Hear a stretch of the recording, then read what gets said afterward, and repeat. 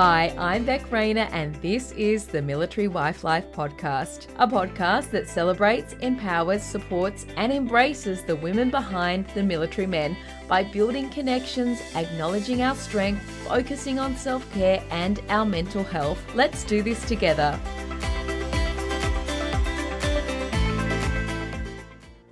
Want to join a bank that just gets Defence Life? Defence Bank is one of Australia's largest customer-owned banks. They have 33 on-base branches across Australia, an award-winning banking app that allows you to do all your banking wherever, whenever, and Defence Bank offers competitive products and services tailored for ADF members and Defence spouses. Visit defencebank.com.au today and see how easy your banking can be.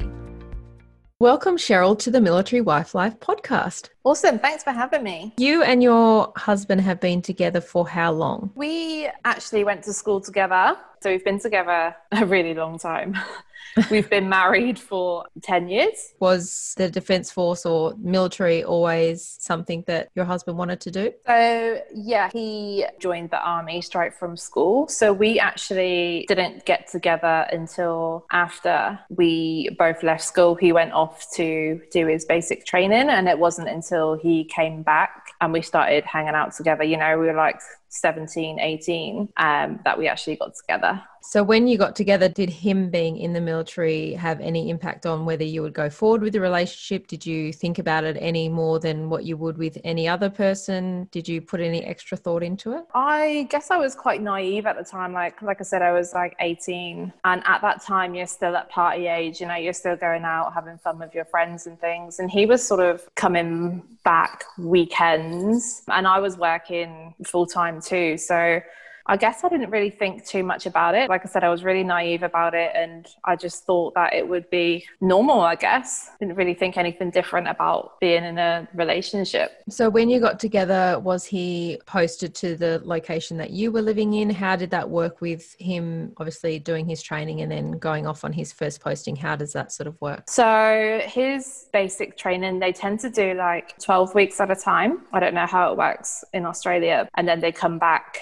for like 4 weeks and they go away again. Once he'd finished his training, did he get a posting away from where you lived, or how did it work with you guys being together? Where we lived was about 3 hours away from where he was actually doing his training. So he would just come back weekends, not every weekend, just depending on what was going on at the time. And I guess the UK is a lot smaller than Australia, so it was a lot easier to get home in some cases. But yeah, he would just come back weekends. So he'd come back on a Friday and go back either Sunday evening or early Monday morning, depending on what's going on. Going into it, because you are from the UK and the locations that he could possibly get posted to in the UK, like you mentioned, it's not as big as Australia. You could kind of go into it thinking, well, if I need to, I will stay in this location and he will just travel back on weekends. Pretty much. Like, I guess you can get from the whole, you know, from Scotland to Cornwall, it's like a 12-hour trip.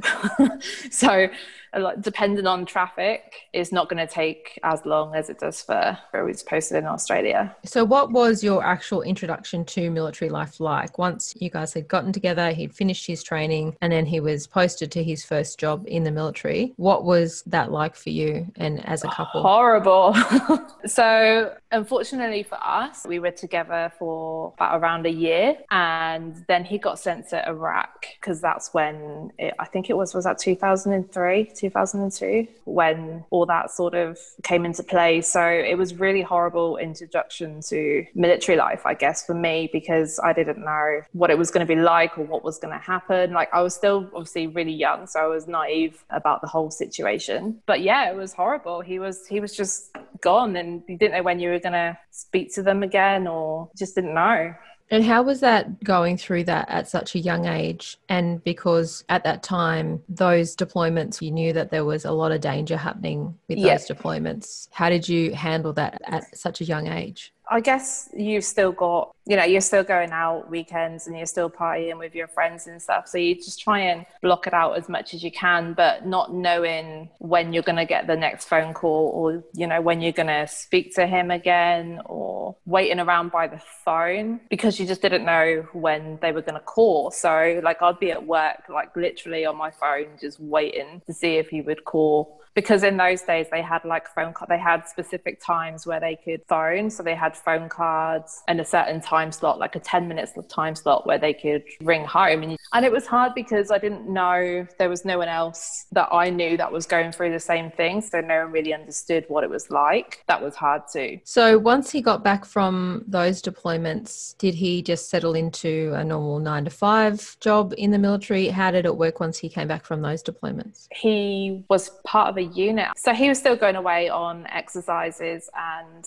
doing things like that. It wasn't a 9-to-5 and he was still based away. So he would still come back weekends. And so how did it come to be that you guys were posted to Australia? Every few years. So the Australia and the UK Army do like an exchange. I'm not sure if it's just artillery or whether it's all through the different units, but a job comes up and then they sit a board and whoever comes on top of the board gets the job basically. So he put himself forward for it. We were and ahhing like whether it would be good for us, but this opportunity doesn't come up very often. So I think it's one of those where if you don't take it, you regret it. So it's a case of just go for it and see what happens. Had you extensively discussed going on an overseas posting before he obviously worked towards doing that? And what were some of the considerations before moving over here? Like, what did you think it was going to be like and what is it actually like over here? I had no idea what it was going to be like. The couple that were over here before us, the wife actually went back to the UK because she hated it. And I was like, oh my God,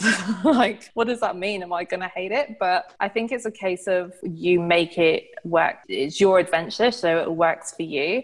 Everyone's different. But we didn't think too much about it, like coming over. Like I'm quite open to new things and challenges. So it was a case of let's just go for it and see what happens. Like it's 2 years, and 2 years in a long scheme of things isn't really a long time. So it was a case of let's just go for it and see what happens. But we only had like 4 months, I think, from leaving the UK to come into Australia. They didn't really give us that much time to think about it, to be honest. So yeah. So once you got here, how does it sort of work? Like, do you have a house that you get to pick from, or is there just a house that you are given? Do you get like an information pack of the services that are available to Australian military families that are also available to you? Like, how does it work when you come to another country? So there's a handover system with my husband and the guy that was here before. So they have like a handover. We actually had a house in place, which was the house that the guy lived in before. So we just took over that house. You can look for other houses. It just depends what situation you're in and if there was someone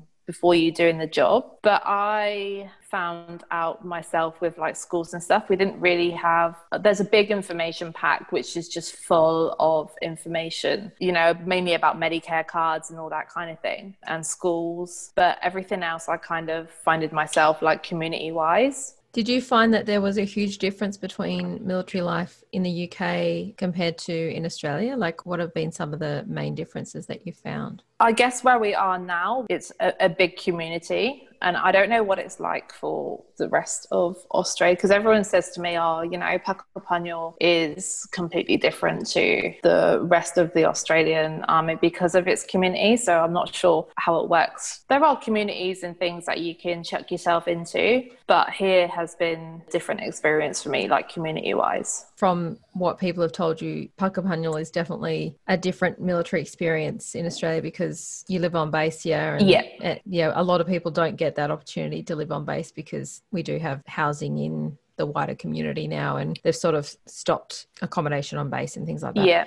With postings over in the UK, do you guys have postings on bases and things like that, or have you been to a posting on a base, or do you just stay in the one location and your husband moves for his job? So I've not lived on base before. Like you tend to live outside the base. It's always been closed off. Like the houses are literally right next to the base, but the base is all, they call it behind the wire. So you tend to live outside of the wire, but there's always been the communities together. There was a real shortage of housing when we first got married. So we actually lived in a rented accommodation, not rented from the army. We've always been outside of the community area, I guess. 9 out of 10 defence spouses wish they found out about Defence Bank sooner. Okay, I might have just made that up, and they do sponsor my podcast, but I've checked them out and I think they're worth a look just for their banking app alone. It's award-winning, has cool features like fast same-day payments, card alerts and controls, and PIN change functionality, savings roundups, Apple Pay, Google Pay, Fitbit Pay, Garmin Pay, the list goes on. Oh, and if you really want to go to a branch, you can. There are 33 on-base branches across Australia. Banking as a defence spouse doesn't have to be hard. For more info, visit defencebank.com.au.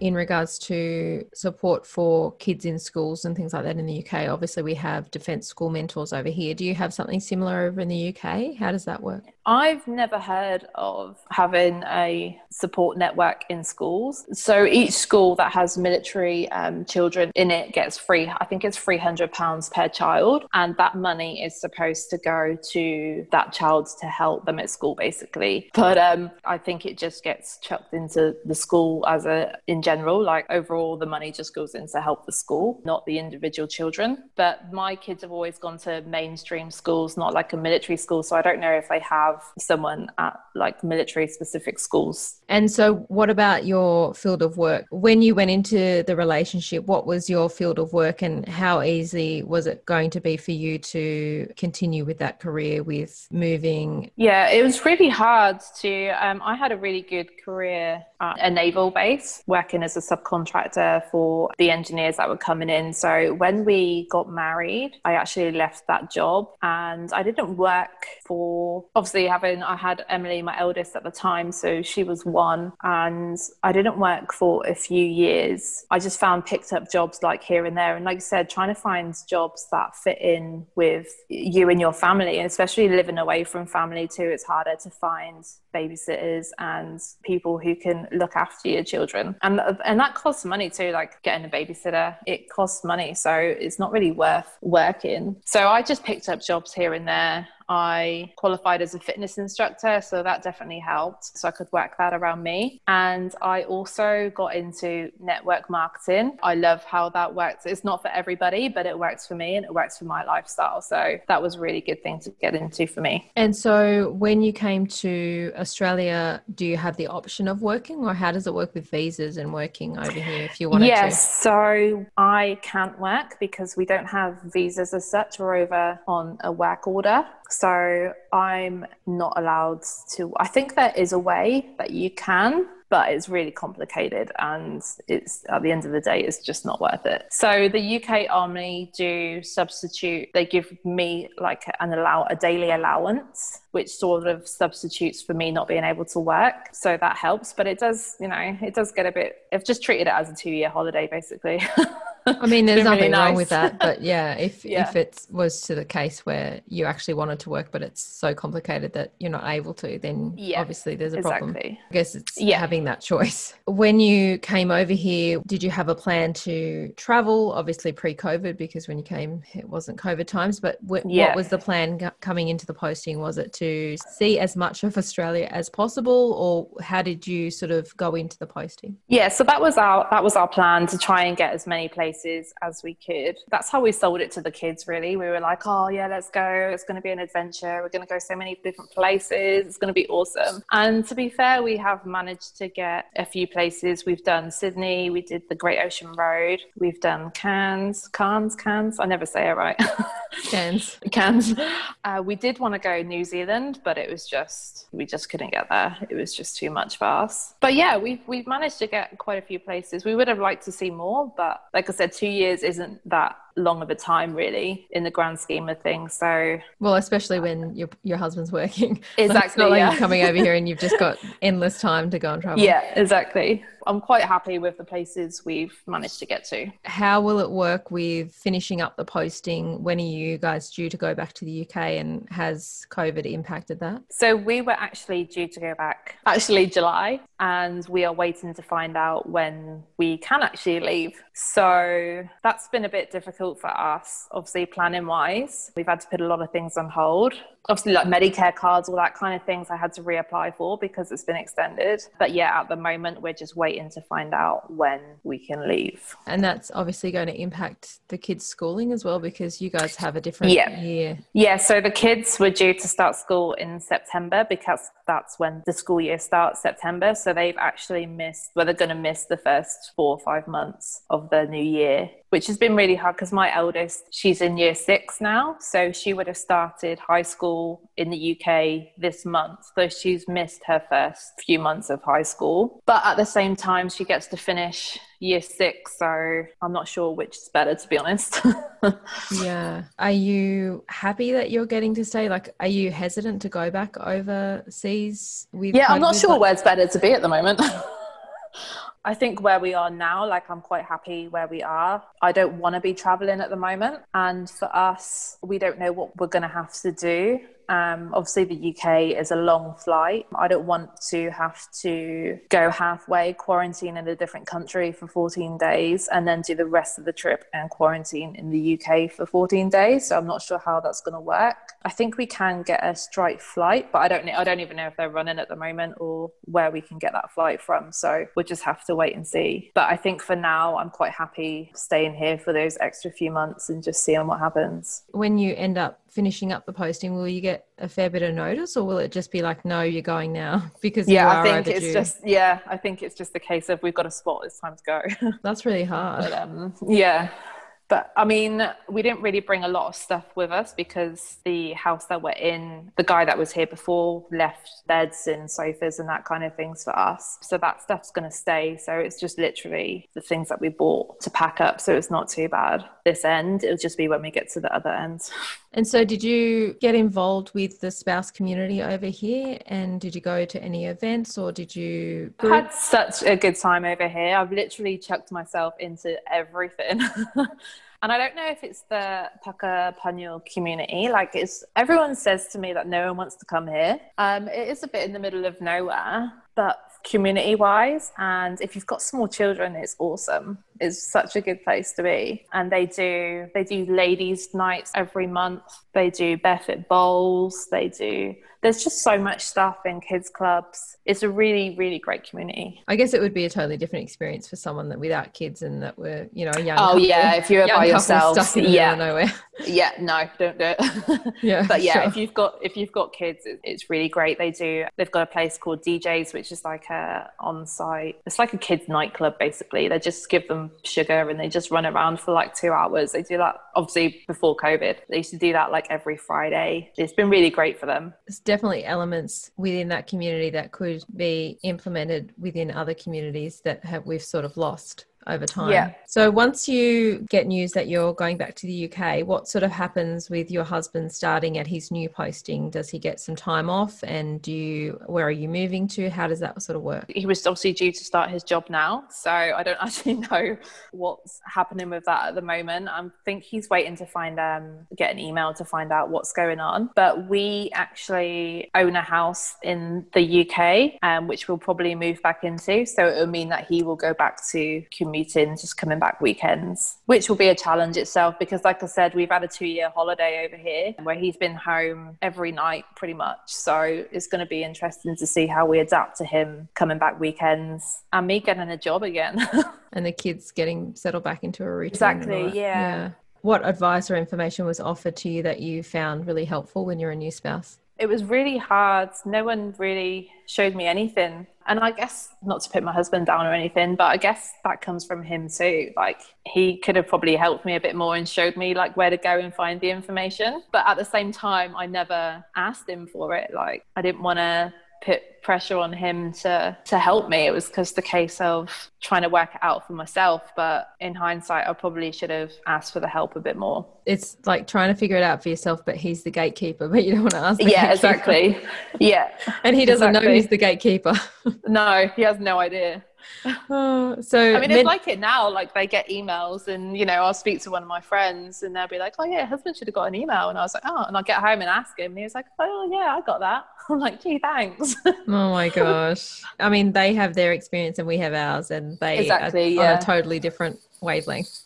So mental health wise, how do you look after your mental health when you're juggling it all and you're waiting on postings and don't even know when you're going to be traveling back to the UK? Yeah. So I'm a great advocate for self-care and a fitness instructor. So fitness is definitely one of my top priorities. I do that as much as I can. And like I said, self-care, like it's not selfish just to take time out for you and just get away from the kids, even like a weekend with the girls, obviously not at the moment because of COVID, but just do stuff for you. And what have you learned along the way of being, a spouse? After a few years, you kind of get some tips and tricks under your belt. What have you learned along the way? I've definitely learned to step out of your comfort zone. Even if you don't want to go out and meet people, do it anyway. There's people that you're not going to like, and there's people that you're not going to get on with. And I've kind of learned to accept that. Like, I don't have to be a people pleaser all the time. If I don't get on with people, then that's totally fine. And I've learned to ask for help when you need it. You don't have to do everything by yourself. There are people there that can help you. Yeah, for sure. Just being able to put your hand up for that help, because people can offer it, but it's accepting it. Exactly. Yeah, 100%. Well, thank you so much for coming on the podcast, Cheryl, and talking about your experience of an overseas posting in Australia and all that comes with waiting to hear when you're going to go back, and I guess the differences between the UK and Australia and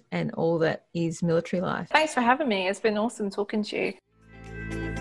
I so hope you are able to relate or take something away from today's episode. There are definite ups and downs to military life, but let's get the conversation happening so we can see that we are all in this together. We are all just doing our best. So until next week, you got this. Let's do this together one day at a time. Thank you so much for tuning in. If this episode has touched you, helped you, or given you that extra confidence to keep going, to continue to hold down the home front, to continue to do all the things, I would so appreciate it if you could pop into Apple Podcasts and subscribe to the podcast and leave a review, a comment about what you would like to hear more of, or just some encouraging words. If you want to suggest a guest, I am always looking for new people to talk to. You can do that by jumping over to the website www.militaryWifeLife.com.au and clicking on our podcast page. I would love to hear from you.